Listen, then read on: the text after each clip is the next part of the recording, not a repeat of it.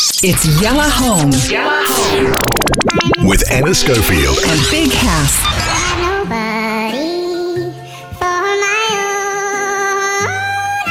This is Pulse 95. So, Akon, I'd like to welcome you to Pulse 95, and in particular Yalla Home. We've just watched you speak here at the Sharjah Entrepreneurship Festival. Loads and loads of questions. I'm going to let Hass go first, and then I'm going to jump straight in. Yeah. Assalamu alaikum, everybody. We're here with an incredible personality. It's an honor to meet you. I'm from Saudi Arabia, and we are here at Sharjah's first and only English radio station, Pulse 95, talking about entrepreneurship.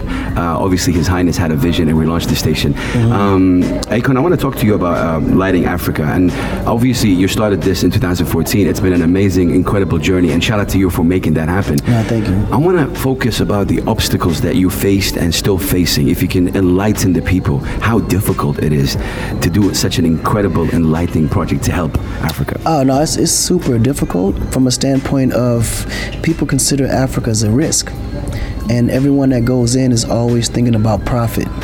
And Africa's profit is not today, it's tomorrow. Right. You know, when you look at the continent, it's 1.2 billion people already, and it's estimated to be at 2 billion in 5 years. If those odds and I always looked at it, if you're gonna invest, you gotta invest in population. Because population, you can't never go wrong. The more people there, the more challenges, the more, opportunities there, and then you actually have a base to serve. You know what I mean? So, and it also works even if you, from a number standpoint, if that's the focus from you, if you're selling at, let's say, $1 to 50 million people, you can sell at 10 cents to 2 billion people. Yeah. You know what I'm saying? And make even more, right? But Akon, you're breaking barriers. I'm talking like with Africa, in my opinion, the richest continent in the world. Right. But you're battling that. It's not something easy. So what can you tell us? What's the main challenge you've been facing? Well, the biggest challenge I've been facing, honestly, is capital. That's all I've been really facing. The opportunity's there, the technology's there. As you can see from a marketing standpoint, the word is out.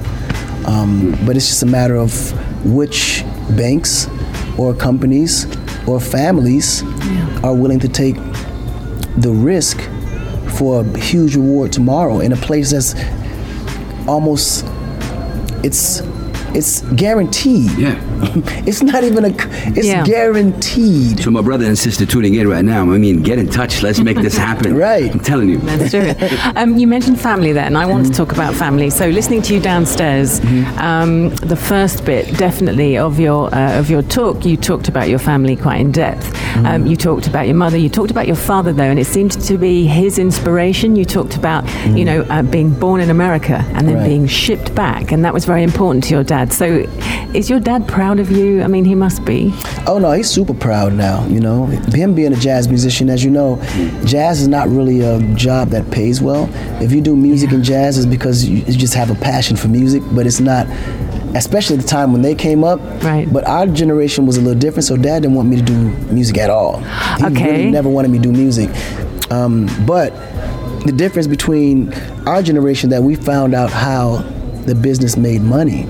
We understood the business of music rather it just being passionate, because the music business, the business was emphasized in our generation, because we wanted to understand how do we not get jerked like the people that we looked up to. You got people like the James Brown and all these guys that that came up selling millions of records but then ended up broke, and it's like, how is that possible? That's so true.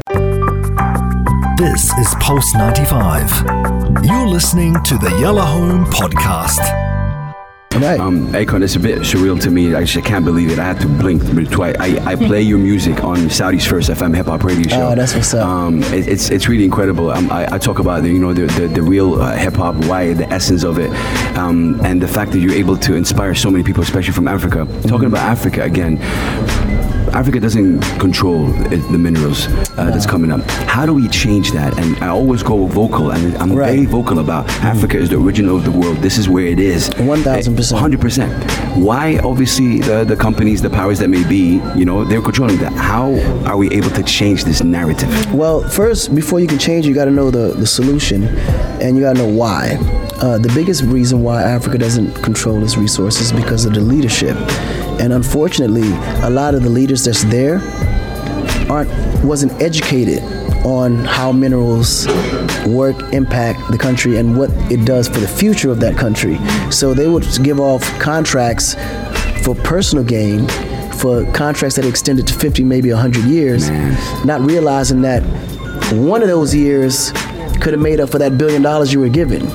You know what I mean? In that specific resource.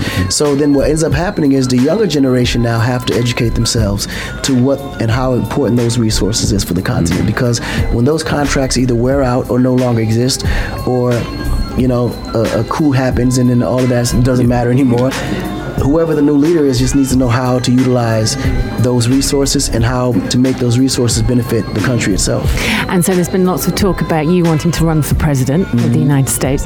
So if you got the chance to do that, and I also heard whispers as well, Kanye's talking about it, so you might be going head to head. How do you feel about that? Oh no, I love that. I think that? It's great for the culture. I think it's necessary. Yeah. It will do great for both of us because it would just, believe it or not, just the thought of that happening, people will tune in automatically. All the time. So the whole world would. We wouldn't spend as much, you know, marketing dollars that most politicians spend because of who we are. So we'll definitely already have a head start because we already influenced the younger generation. Yeah. I think the question would be as to how that will play out, because I don't see Kanye as competition for me. I see him as a benefit, him running, because it only helps to put the eyes on the culture and give younger, you know, you can say, because America was built on, you know, immigrants, and more than anything, it's like underprivileged minorities in America, and most of them don't believe that this is even possible. So the idea that me and him is just running already lifts their morale and make them believe that, man, not only can I do it, but they're doing it. So I know for sure there's change happening. Have you had a chat with Kanye about this? Have you sat down together and No, he's actually one of my good friends, but we haven't spoke about that because that's another 4 years down the line. So, you know, I hear what he has to say online and through media, and then here's what I have to say online through media, and then together we prepare each other when the time comes. But I'm the type of person, if we was to got to the point where we were actually running head to head, I would literally sit down and say, listen, bro, if you win, I'm your running mate, and if I run you, my running mate. You see, this is fantastic. So obviously I'm English, currently going through the whole Brexit nightmare. That's an election I would want to be part of. I switched Brexit off, but you and Kanye head to head, I would so want to be part of it. I would love it. It'd be entertainment for me too. Oh, it'd be amazing. Because he's a marketing genius, and he's probably going to do something crazy to create, but it will work out for both of us if it all happened. Yeah, it will. This is Pulse 95. You're listening to the Yellow Home Podcast. A couple more questions for you, Akon. We, of course, in charge over here, we at Yellow Home especially, it's a drive time show, we take pride in supporting local artists. Now, I know you are vocal about that as well. You know, we give them airtime, we give them interviews. What does it mean to you, that fact that there's a station in charge over here that promotes local music on the airwaves, if it's anything, you know, for you as Akon? I think that's the most important thing that any major station, whether broadcasting or radio or television, can do, because ultimately the worst feeling in the world is to have a local artist not getting support in his hometown. 100%. And I think who did it the best, and the reason why they're running the industry right now, is Canada. The government, the way they set up this initiative for artists is amazing, because they not only support them, but they give them all the tools they need. They actually have a rule, sir, that 70% of the music on the radio should be Canadian. Exactly, and this is the reason why Canada runs the music industry. I mean, from Drake to, The Weeknd, Justin Bieber, Tory Lanez. I mean, if you look at the top 10 urban, 6 of them are from Canada. But there's a reason for that, because Canada literally gets behind their artists, they support them, and then they give them the incentives that they need to be able to excel further amongst everyone else. And I think if the UK did it, because think about it, even there was a time when the UK was running the business too, but without the support. So can you imagine if they had the support?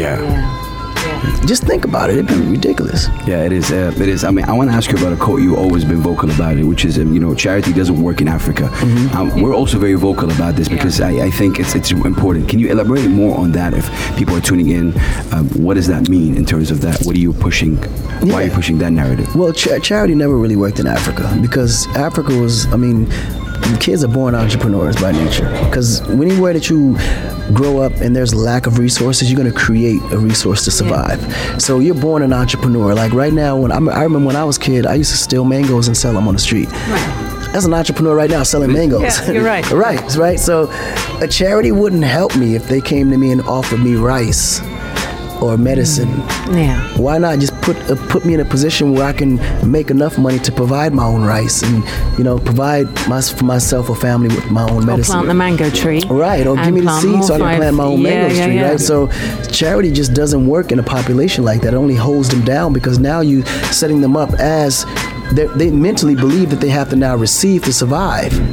And I think that's what created this big thing in Africa. And then from a marketing standpoint, they constantly look at Africa as a place of aid when it's the richest country, continent in the world. So how, sorry Hastim, interrupt you, what are you going to do and what's your vision for the next, obviously if you became president in the next few years, you're obviously going to be able to shine a huge light on everything that you're working towards.